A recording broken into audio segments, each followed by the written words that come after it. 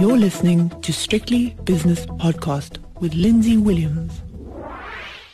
It's Monday, so it's time for David Shapiro, and this is Shapiro World, and this podcast is proudly brought to you in association with sharenet.co.za. It made me laugh this morning, David, when I saw the lowest GDP growth in China in 27 years and the economy's in a terrible state, and yet it grew 6.2%. This is the second biggest economy in the world. I mean, what do they want? It's difficult. I'm going through, I'm reading some publications at the moment to try and understand what it all means and where it leads. I think overall the market's been fairly positive because Chinese markets are up and commodity prices have seemed to be stabilized and mining shares are picking up, and they would only pick up if they interpreted as being a positive sign. But you're right. Remember that 6% at the level that the economy is at the moment is the same as 10% a few years ago. It's the same added value. So I think it's probably the pace that is built into investors' minds. But I mean, it's still a remarkable, showing, a remarkable economy. But you can't disappoint if you miss a point, and we're talking decimal points here. Yes. So, but overall, I think there's been the market seems to be responding more positively than a lot of analysts and economists who kind of analyze, every little reading or every little figure. And can you do that for an economy? I mean, for a continent or subcontinent, the size of China. I mean, it's a huge area. How can they really measure it to that kind of point? Does it really make that much difference? Anyway, but I suppose the tolls are taking a bit of, a little bit of the edge off. It is starting to hurt a bit, but hopefully these things can recover. And it also depends on the second half, whether they can turn it around. There was a little bit of turnaround in June. It's whether it can maintain it or whether we're going to see it come back. David, it's US earnings season. I noticed Citibank came out with results today, and the results were better than expected, and yet the share price is down. Do you think the market's now just tired and it's going to say, well, I want to take a little bit off the table, so we'll use any excuse to do so, even if the results are good? I think so. Again, these things are so complicated to try and interpret because why I say that is that we're not analysts. We don't spend our entire life tracking Citibank or JP Morgan. And I think the analysts go through every reading and they'll focus on one and say, even though the overall earnings seem to beat expectations or above, this is the figure that worries us. And you say, well, I'm not going to argue with that. And that seems to push the direction of the market. So we've seen some of the big banks because of that come down as well. So, once again, you've got to analyze and say, well, what is disturbing the market? What do you expect from them? What do you want to come out of it? I find it's an intriguing game. The whole financial system. They pick up all these small movements, but the big movements they don't. The warnings like General Electric and so on, that we didn't get a warning, and yet, I mean, there are hundreds of analysts that cover these stocks in great detail. So it's a bit of a fool's game to try and watch them on this quarter-to-quarter basis and adjust it accordingly. I think those banks are cheap. I mean... US banks, you mean? Yeah, I still think they're relatively cheap. Lindsay, you haven't done well in them. Surprisingly, and one can understand why, because with interest rates giving you no margin, even if you're lending money, margins tightened. It's there hasn't been much, and we've relied heavily on trading for these banks to survive. I mean, they're active, but they're not giving us the kind of numbers that can really allow banks and financials to match the kind of gains that we've seen in the technology shares. Other stock exchange news service announcements today. I was talking about this with Greg Davies early on today. Bidvest has acquired the Eqstra Fleet Management and Logistics. Eqstra by Bidvest. Yeah, that was the announcement. It was sold by ENX, divestment by ENX of Eqstra Fleet Management. ENX, as we speak, up around about 2.5%. Bidvest was up about 1% this morning, now down around about 0.5%. Bidvest just goes about its business, doesn't it? Even without Mr. Joffe, they buy stuff that fits in with what they've got already. Well, this goes to the bank.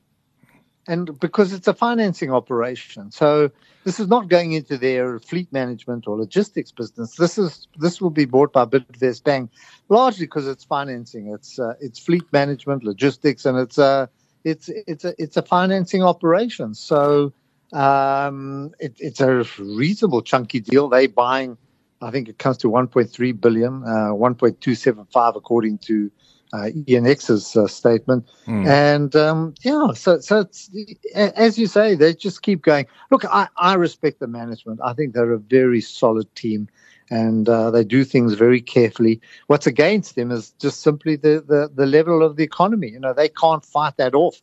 There's nothing that they can do that's going to change, that's going to change that trajectory. So they're doing as best as they can in very difficult conditions, but they don't slouch. They'll look for deals. And I'm interested in the other one because ENX, I always see the chaps floating around Melrose Arch, and it's odd because I know them quite well, and know them well enough to say hello. And strangely enough, Bidvest office is also just across the road, also in Melrose Arch. So I think this was probably done at one of the hotels or down at JB's Corner. JB Corner, you're going to know, is now going to be called Mr. George. Lots of things have happened there. Because the chaps who own it, I think who've got the franchise, of changing the name. They changed. They've got Big Mouth in Sandton City, and this JB's is going to be I don't know what kind of a restaurant, but it's going to be called Mr. George. And across the road, we've now got Tiger's Milk, which seems to be a very buzzy bar. So Tiger's Milk started, I can tell you where this started. This started in Kalk Bay with the chap who opened a tiny little place. And it wasn't called Tiger's Milk. It changed to Tiger's Milk, but he opened a tiny little place, a seafood place. And from there he went to Musenberg and opened the first Tiger's Milk, which was a roaring, riotous success, and a lovely view of the sea and a very historic building with arched windows and all that sort of thing. And now you can't walk down a street in Cape Town without there being a Tiger's Milk. They're in Camps Bay, they're in Long Street, they're everywhere. Okay. And this chap has made an absolute fortune in a market that was depressed, but he just got the formula right. Cool name, Tiger's Milk, attracted young people, and it's just gone from there. So you've got one in Johannesburg now. Goodness me. Well, it's right across the road from us. When I walk in there, I increase the average age by about 10 years. 12 years, actually. So I happened to pass it by on Friday evening, looked in there, and a lot of young people there. A huge buzz taking place. So, do people stare at you, David, when you go into a bar like that with loads of young people all having a good? Do they turn around and say, "What's he doing in here?" Exactly, like I can feel their eyes looking at me and saying, But as you said, it's a very simple formula. It's not there's a nice menu, but just seems to create the kind of buzz which is which is interesting. It just shows you how these places can. And I think they're busy by word of mouth. So that's our Melrose Arch. A lot of deals are done here. You just got to keep your eyes open. I used to like JB's Corner. I used to meet Benji Schleider there, have a couple of drinks. It was a bar, and it was sort of a little bit edgier than it is, and it was probably quite corporate. Mr. George, I'm not so sure about. Pioneer Foods and Zeda, both with joint cautionaries. What's happening there? Is there going to be an unbundling, do you think? I don't know what it's about. I actually not sure. Zeda, the reason is because they own a large portion of Pioneer, but yes. I haven't got the feel for that. It's a very simple statement. They're negotiations which, if successfully concluded, may have a material effect. So I don't know whether they're buying something or whether, as you say, they might be unbundling. I've had no feel for this particular deal. Our market overall, I'm just looking, is picking up now with the US opening, and it's really been lifted by mining shares as well, and it's the resource. I mean, when I say resources, it's the iron ore companies that are doing well, and there was a kick up in the iron ore price this morning that's giving us a lift. So what I'm mentioning is not to divert the conversation, but really to try and find out what Pioneer Foods is doing, and whether there has been a reaction, because overall retailers have been under a bit of pressure with the exception of one or two other companies. But I can't find any Pioneer Foods up, what's it, about 0.5%. Very, very, 0.63. So if it was a big deal or an unbundling, I think there would have been more of a reaction. So market not quite sure what's taking place. Tongaat Hewlett, further cautionary announcement. I suppose they have to do that occasionally. Remind me. They have to do it every few months. Yeah. Exactly. Yeah. But I was looking at that. I'm still smarting from what's happened. There were companies that I took out. I was looking at Friday evening: EOH, ArcelorMittal, Omnia, Blue Label, Steinhoff, Tongaat. Just 6 companies that were once large businesses. Steinhoff at one stage, and I took their market cap at the height, which is not too many years ago in all their in all situations. Steinhoff had a 356 billion market cap, which is now down to about 6 billion. Even I was looking at Tongaat never really running away, but a 23 billion market cap, which is nice. It's a chunky company, down to when it was suspended down at 1.5. All those companies I mentioned have lost up to 80%. In fact, even more in some cases of their market cap. Yes. Omnia was a 15 billion business. That's 2. So, and in all those instances, this is not the economy. This was management that kind of plotted their own demise or were behind their own demise. So, among them, Tongaat, which I think market's still bewildered and punch drunk over what's happened to this once, very well-known business.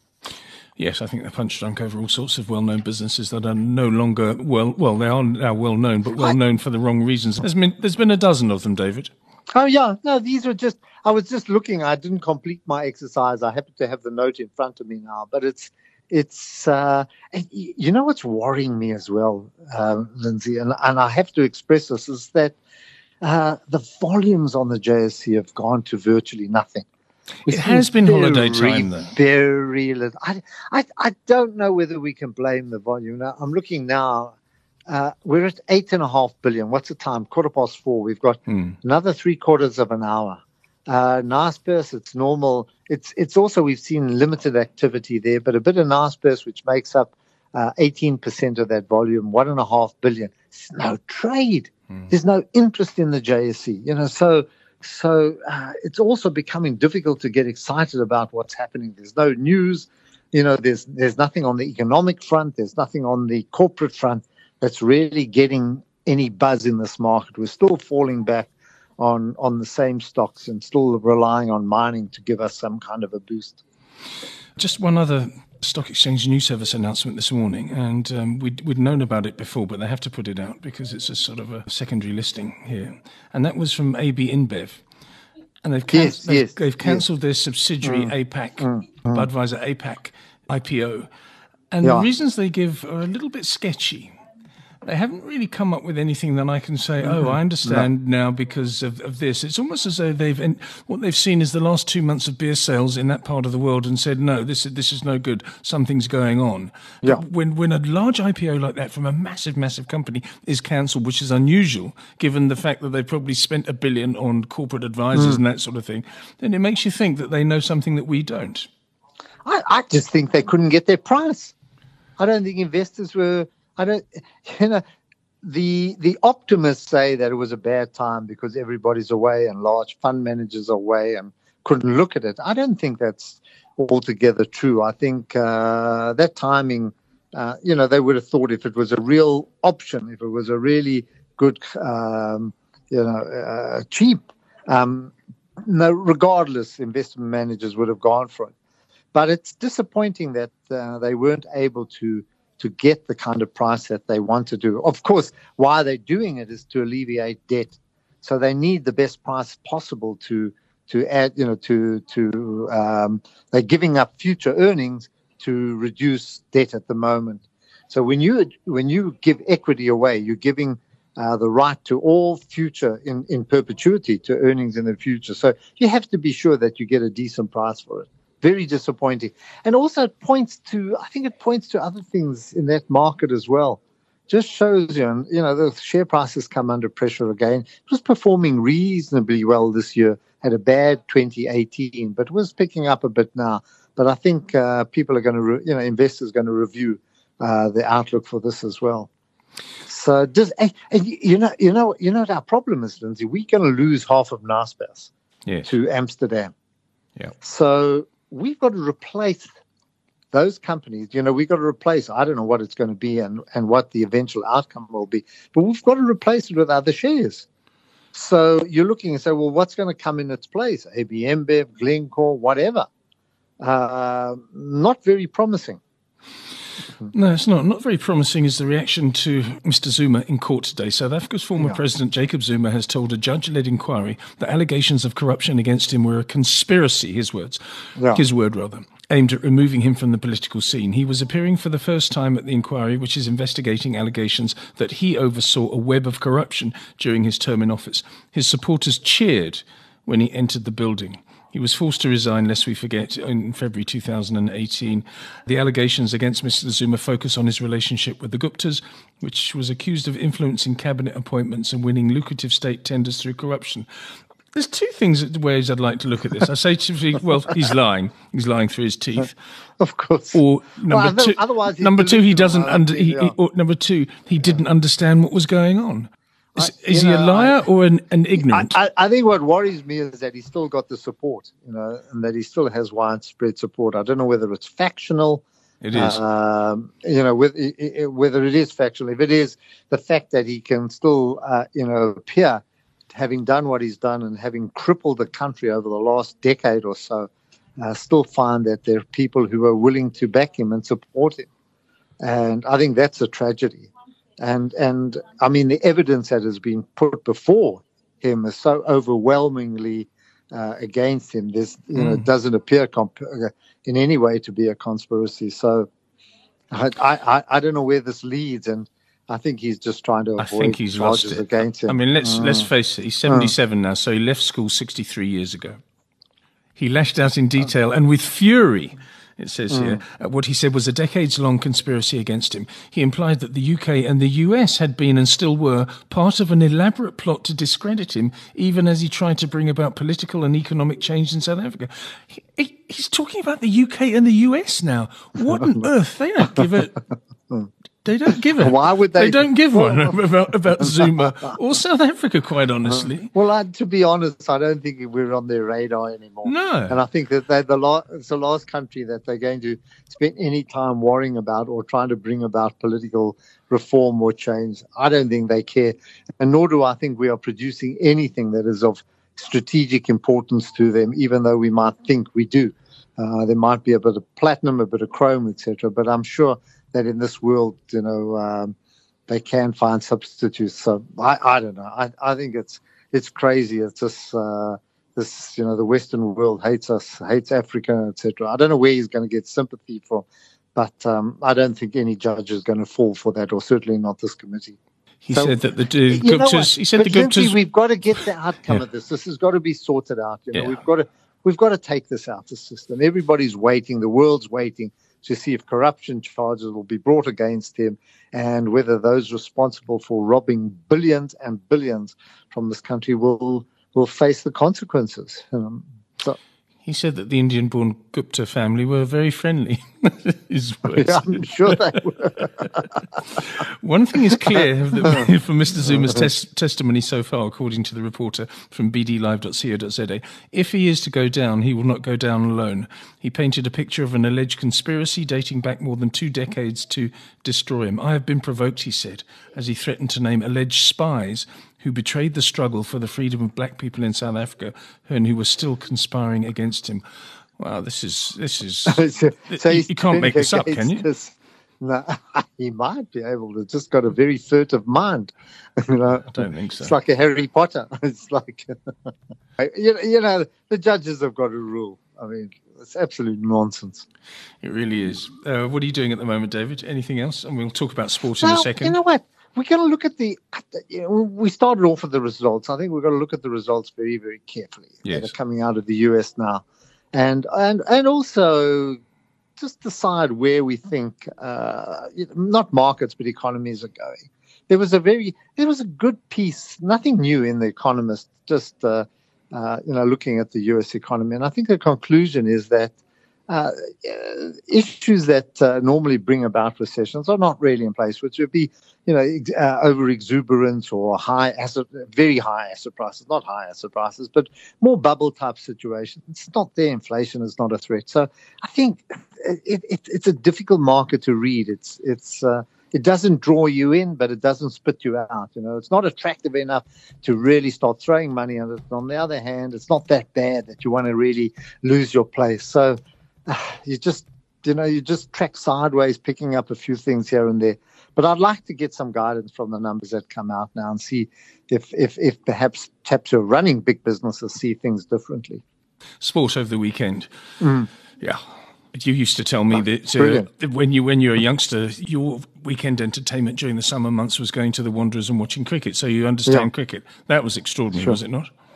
Totally. That was wonderful. And two very talented sides. Neck and neck. And it just shows you that the final turned out to produce very strong teams. And that credit to New Zealand. Credit to New Zealand. Somewhere down in the bottom, I don't know, you can hardly find them in that. They're almost close to the South Pole. But, to produce... yeah. But I mean, if you think of this nation, what they can produce in rugby players, what they can produce in cricket, it's remarkable. With very, very limited, they haven't got the resources that the US has got. Not that they play cricket, but even the UK and other countries. But what talented people and a wonderful spirit. Eh? The one thing that struck me about how I kept on switching, in fact, I had two screens on at the same time. I was watching Federer against Djokovic. Was how does Djokovic feel, Novak Djokovic, who's a fantastic player and a true gentleman, to be... People were always willing him to lose. I mean, it was a very partisan crowd. I thought it was a bit of a shame, actually. I think Federer is a gentleman, and he's always had that. He's 37. I think they want him to get one last Wimbledon. I always feel that Djokovic had the edge on him, and you could see that in the tiebreakers. Always just got that point, although Federer was playing brilliantly. Federer blew it. He had 2 match points, 2 championship points, and strangely enough, just couldn't produce it. And you knew that was it. Once it went to a tiebreak, Djokovic is cool and incredibly talented. And also for Djokovic to take the risks that he took, knowing that he's got 2 points to save, they both incredible. And both in the 30s. I mean, Federer 37, I think Djokovic is also no spring chicken. And yet no one has come underneath them to challenge. And it's a highly, highly competitive, it's similar to kind of golf and that. There are millions of people out there playing tennis. It's not confined to a rugby team or a cricketer. These are individual sports. So, super, super weekend. Only 4 weeks to football. Oh, no. I just read my Arsenal newsletters that come out there. I just want to die. Well, what's happening? Nothing's happening, in other words. Nothing's happening, in other words. I was like, oh, no, I can't go through another season like this. I'm not going to go through a season just throwing slippers at the TV screen and cursing and beating up everybody that comes within 10 meters of me. I can't do it. Barcelona have bought Anton Griezmann from Atletico Madrid for an absurd amount of money, 100 million or something. They've already bought the Dutchman from Ajax, the young superstar centre forward, De Jong, I think his name is. They've still got Messi. They've still got 2 more years of Messi. This is going to be a team. As long as the manager gets it right, this is an incredible team. Yeah, I admire you because you watch Spanish soccer. I love watching it, but I still got one eye on the English Premier League. So and I just want them to do something. That's all. Just give me a little bit of hope. I start off on the wrong foot because having seen them at the end of the season and knowing that's going to be the same team, oh boy. Anyway. And what's galling as well, that Spurs signed 2 players in one day for 60 million or something. I know. I just don't tell me that. David Shapiro, thank you very much for your time. David Shapiro is from Sasfin, and that was Shapiro World. That podcast was proudly brought to you in association with sharenet.co.za. Visit strictlybusinesspodcast.com and subscribe to receive exclusive content straight to your inbox.